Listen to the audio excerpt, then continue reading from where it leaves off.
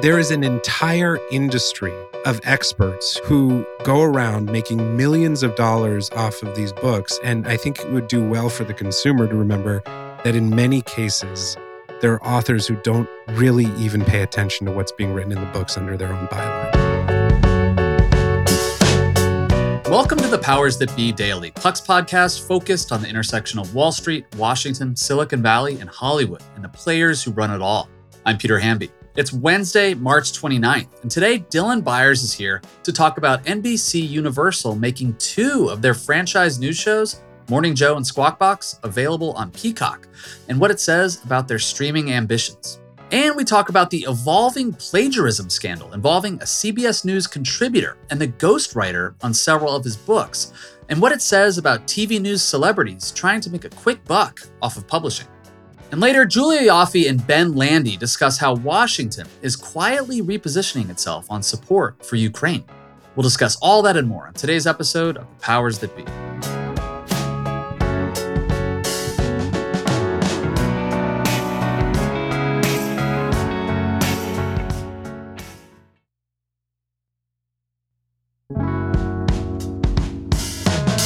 Happy Wednesday, everybody. Happy hump day. I'm joined today by Dylan Byers to talk about the media. That's what you do, Dylan, isn't it? That's what I try to do. I want to start with NBC. And I'm going to ask you to sort of explain some distinctions between the various streaming platforms and options that NBC is offering. But NBC Universal is going to start streaming Morning Joe and Squawk Box on Peacock. What makes this move distinctive to you? I mean, like NBC can put any old news show they want on Peacock or NBC News Now, but why is your interest piqued by these two shows in particular? I would say perhaps the elephant in the room for the last 3 or 4 years that I've been covering media has been, how is the news industry going to make this jump to streaming? Obviously, it happened with entertainment programming.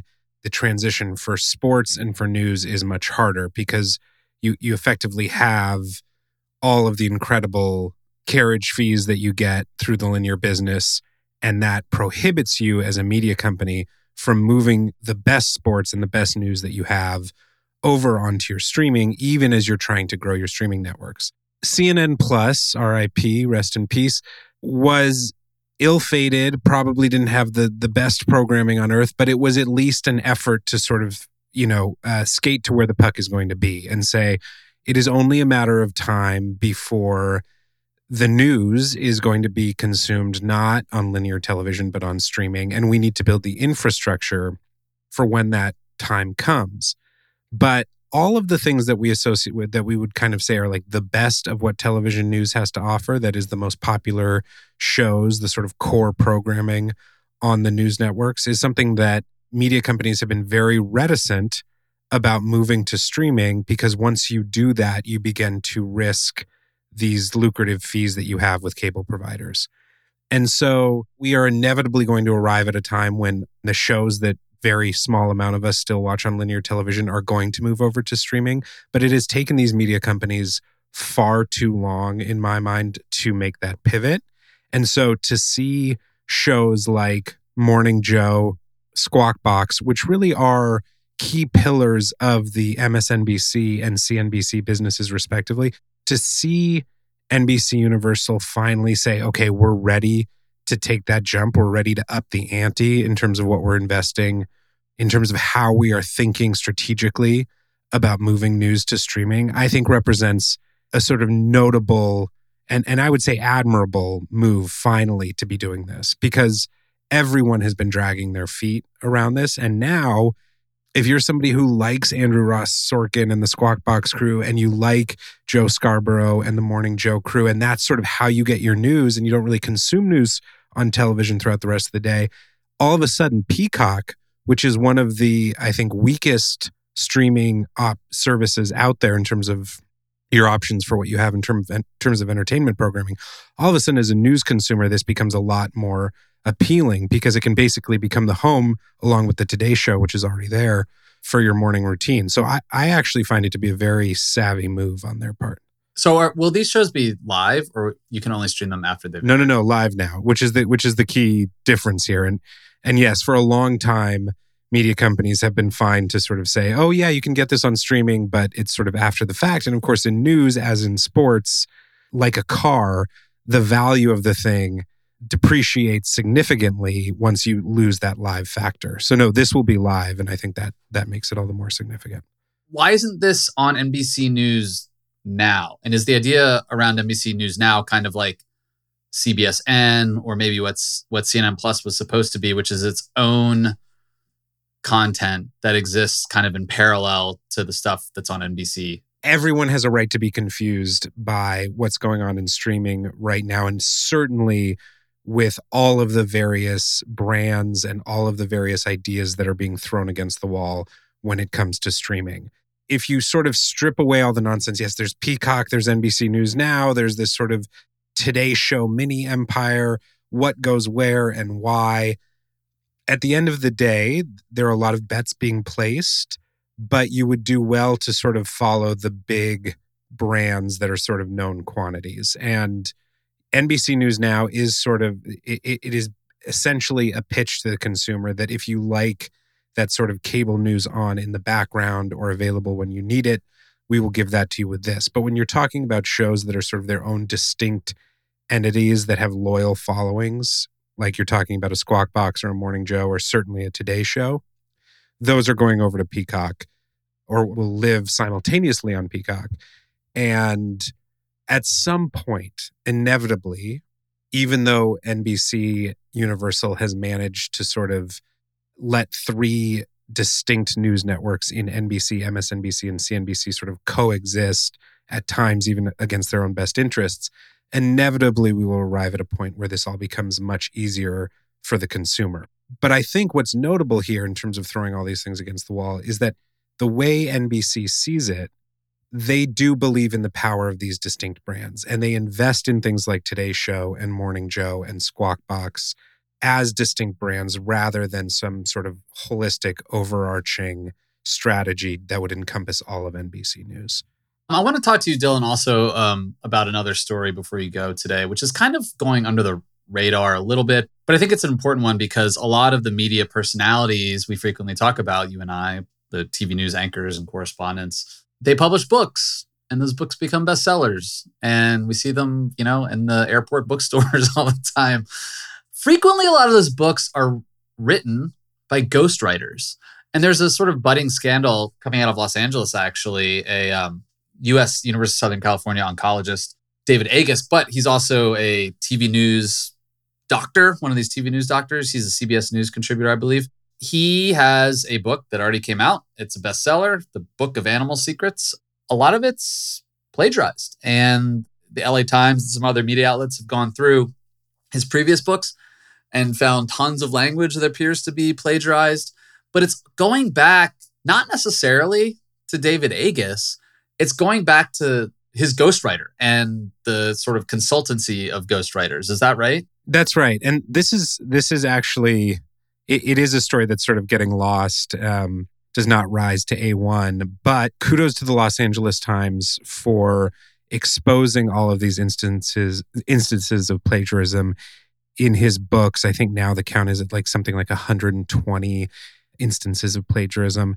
And yes, it is all falling back on the ghostwriter, who, by the way, is the ghostwriter for many other notable authors who have sort of built their careers on these books that ostensibly convey their sort of medical expertise. And so I think you have a lot of these authors. Sanjay Gupta, who's on CNN, of course, is another one who uses this ghostwriter. And I think they're all sort of sweating. And I think what's so interesting here is, one, I don't think the vast majority of people who buy these books understand that they are oftentimes not written by the person whose name is on the front of the book, but by a ghostwriter. I think to the extent that this shines a light on that, it's significant because these authors, these so-called experts, they build careers and fortunes off of these books, which very oftentimes aren't written by them. And so no, the plagiarism in this case is not necessarily David Agus's fault. It's the fault of the ghostwriter, sure. But he comes out with this statement and says, I am grateful that my collaborator has confirmed that I did not contribute to, nor was I aware of any of the plagiarized or non-attributed passages in my books. So distancing himself from any responsibility for this.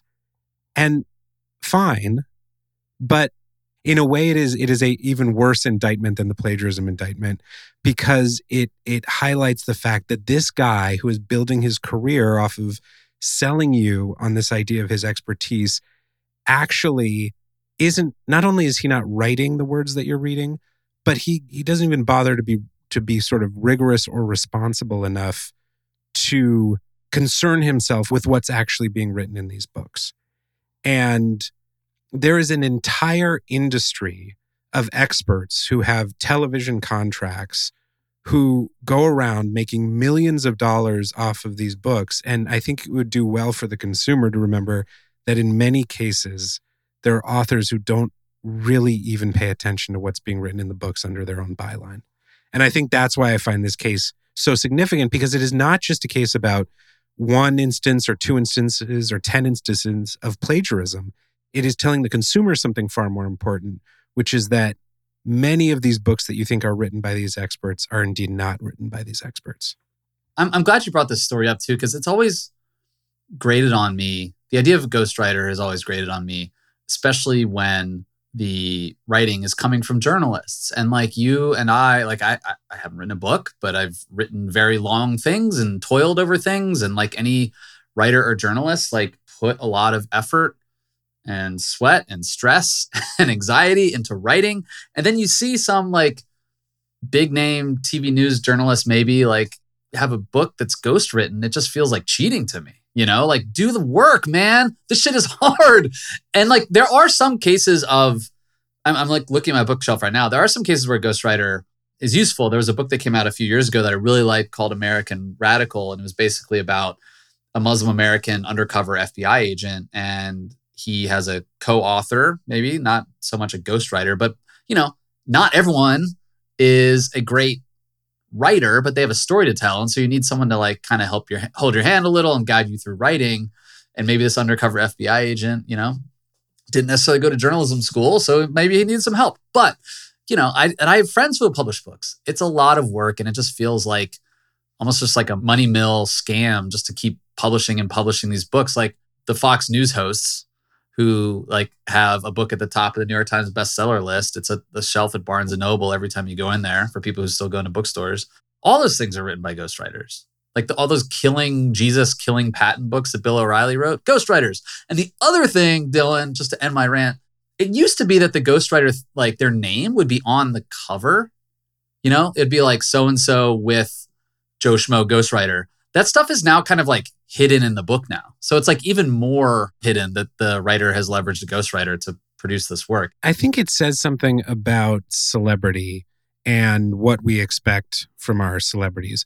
Take your 5-10 favorite athletes, public figures. Writing is actually hard. And just because someone is good at tennis or is a good, good on stage or good in the cinema does not make them a good writer. And they don't need to be. And we shouldn't pretend that they are. But part of the way that you build up celebrity, part of the way that you create this sort of aura around the people we trust as our sort of public figures and the people we are willing to take life advice or medical advice or any sort of advice from, is by sort of infusing them with this sort of like singular quality that they're capable of sort of like doing everything. And we don't need it to be that way. It would be enough for them to be experts in their field and then have other writers come in and get a little bit of credit for what they do. But something about the process and something about how you sell books is that the ghostwriter, is very much a ghost. That doesn't work. And we're seeing the way that doesn't work, because when it comes time to bear responsibility for mistakes,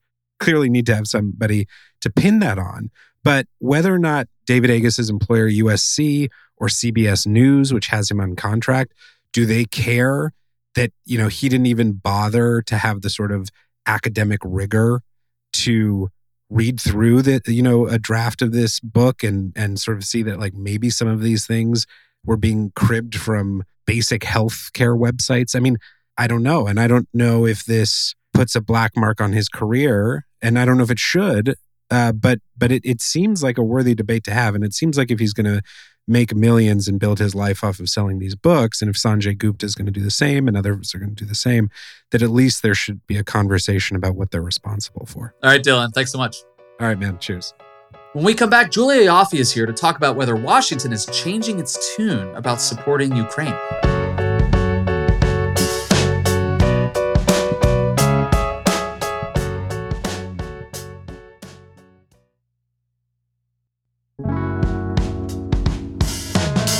Welcome back, everybody. I'm Ben Landy, talking to the one and only Julia Ioffe.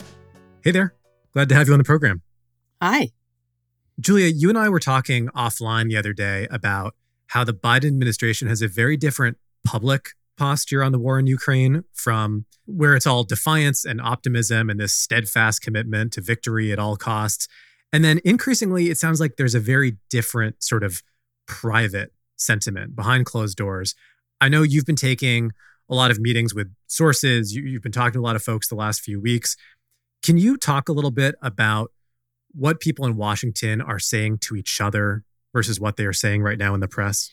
Well, for a while, there was a frustration among people in the foreign policy, national security community here in Washington. Those of us who are, who follow Ukraine, who are Europeanists or transatlanticists, that the Biden administration didn't really have a clear strategy on Ukraine, that it was not clear what winning looked like. It was not clear what the game plan was. And recently, it seems like, I would say in the last couple of weeks, something resembling a policy or a clear set of policy objectives have gelled. And that is that basically, Ukraine has a window of opportunity, including the upcoming spring offensive, when most likely the Ukrainian army is going to push southeast and toward Melitopol and toward the Azov Sea and try to cut the Russian land bridge to Crimea. And then after that, depending on how the spring offensive goes, there will be a reassessment of levels of aid, of how much the Biden administration is going to ask Congress for when they go to them in the fall, when budget talks start. And what's kind of alarming to some people who are more hawkish on Ukraine or more worried that freezing this conflict would just mean kicking the can down the road and getting a bigger, more horrible war like a decade or so later, is that the sense I'm getting is that if the Ukrainians don't do well in the spring offensive, then the reassessment is going to look like, all right, let's start talking about finding some kind of negotiated ceasefire, some negotiated settlement, because we can't just support a stalemate indefinitely. And it's kind of buttressed by some of the reporting coming out of Russia. There was a Guardian report that quoted Dmitry Peskov, who is the spokesman for Vladimir Putin. He was at a apartment party, and he basically said, everybody was toasting for peace and an end to the war. And he got up and said, look, guys, this is going to go on for a very, very long time. Things are only going to get worse and going to get harder. So essentially buckle up and get ready. And it kind of comports with a lot of what we've been hearing out of Moscow, which is that Putin, he has not communicated his own war aims to his elites or to his public. And that increasingly this looks like he just wants a forever war with the West, because in some ways it justifies his staying in power and holding on to power forever. Do you think that Putin's silence on that topic sort of gives him an informational or political advantage versus Washington, where, obviously, as we've been discussing, politicians aren't admitting this openly, that there is sort of an internal countdown for how much time Ukraine has to make major advances and increase its leverage at the bargaining table. Putin seems like he's not giving away any part of the game whatsoever. The thing is, he doesn't have to, right? Unlike the Biden administration, unlike Emmanuel Macron or Rishi Sunak or Olaf Scholz, he doesn't have to answer to anybody. That's one thing. And second of all, that's always been Putin's style, to keep things vague, keep things fuzzy, to allow himself maximum room to maneuver and maintain the maximum number of options. And we saw that in the lead up to the war itself, where he was kind of publicly all over the place in what he was going to do. And sometimes he won't have decided himself. But it does definitely give him room to maneuver politically, which he has plenty of anyway. It sounds like there's also an element of gamesmanship and expectations management that Washington is doing here, where the Biden administration is basically saying Ukraine needs to do as much as possible through the summer, because after that point, we need to recess, as you said. Of course, the Ukrainians are already doing like just about everything they can do to win. I mean, the stakes are literally existential for them already. But it sounds like Washington is trying to set this expectation that actually Ukraine's Western partners and allies are operating on a different timeline. They have domestic pressures. The Biden administration is not going to be around forever. Public support is not going to favor these military expenditures forever. And they need to see more progress on an expedited timeline. Yeah. And we have elections coming up. The question of how substantial the Ukraine fatigue factor will be in them is probably one that the Biden administration wants to minimize. From what I hear, people in Congress are getting more and more questions from their constituents about why we're spending so much money abroad on another country, because most people don't have a personal connection to this. Europeans feel closer to it and more committed to it, but they just have less stuff. And this is the other thing I hear coming out of the White House, which is, look, we'd love to keep supporting you, but we're running out of stuff. And I hear this from people in the Pentagon too, is that on certain types of ammunition, for example, like 155 millimeter shells, we're basically out, in the sense that we've reached the lower threshold of where military planners in the Pentagon are comfortable with the U.S. stockpile being, for them to feel that the U.S. is secure and that other contingency plans aren't jeopardized. The U.S. has been scouring the globe for other kinds of, to procure other types of, either substitutions or those same shells or weapons that have been sold off to other countries, to get them back and to send them to Ukraine. But we're starting on certain things, starting to scrape the bottom of the barrel. We're ramping up production.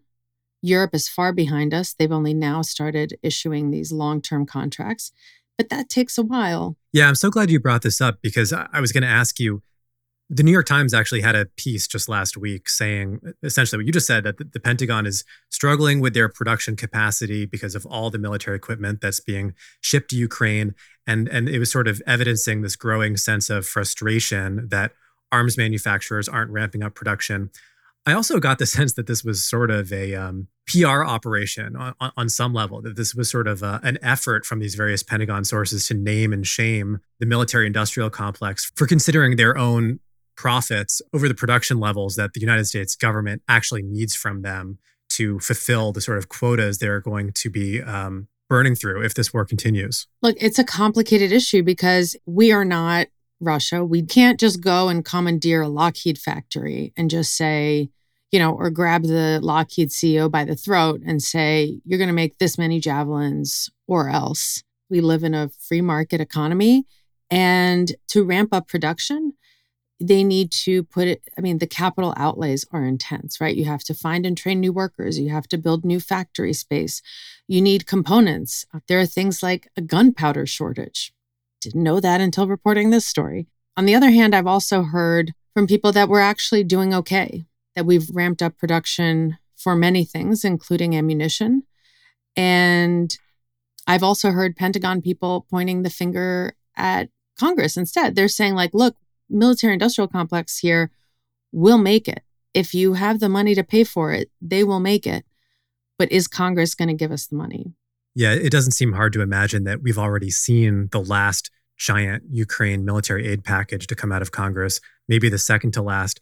But no doubt Putin's having the same thought. Zelensky's worrying about the same thing. that the political winds won't continue to blow in this direction forever. And it definitely sounds like they're starting to peter out. Yeah, I mean, we don't know. Again, I think a lot depends on the spring offensive, and everybody in Washington is just kind of, well, in this segment of Washington is kind of holding their breath, because if the offensive is successful, it might be much easier for the Biden administration to go to Congress and say, let's help us help them, because it's just always easier to back a winner. But again, that window might close, especially as we get closer to the election. And then if there's, a President Ron DeSantis or a President Trump, then Ukraine is just straight up fucked. Well, Julia, on that dismal note, thanks as always for stopping by. We love to have you. Thanks, Ben. Thanks so much for listening to another episode of The Powers That Be. As a reminder, The Powers That Be is the official podcast of Puck. We'd like to thank Ben Landy, Liz Goff, and Alex Bigler for their editorial and production guidance. If you like what you hear, please share with a friend. It really helps us keep delivering the inside scoop that only Puck can offer. Follow us on Twitter at Puck News. I'm Peter Hamby. See you tomorrow. This has been a presentation of Cadence 13 Studios. Please listen, rate, review, and follow all episodes wherever you get your podcasts. The Powers That Be Daily is executive produced by John Kelly, co-founder of Puck, and Chris Corcoran, chief content officer and founding partner of Cadence 13.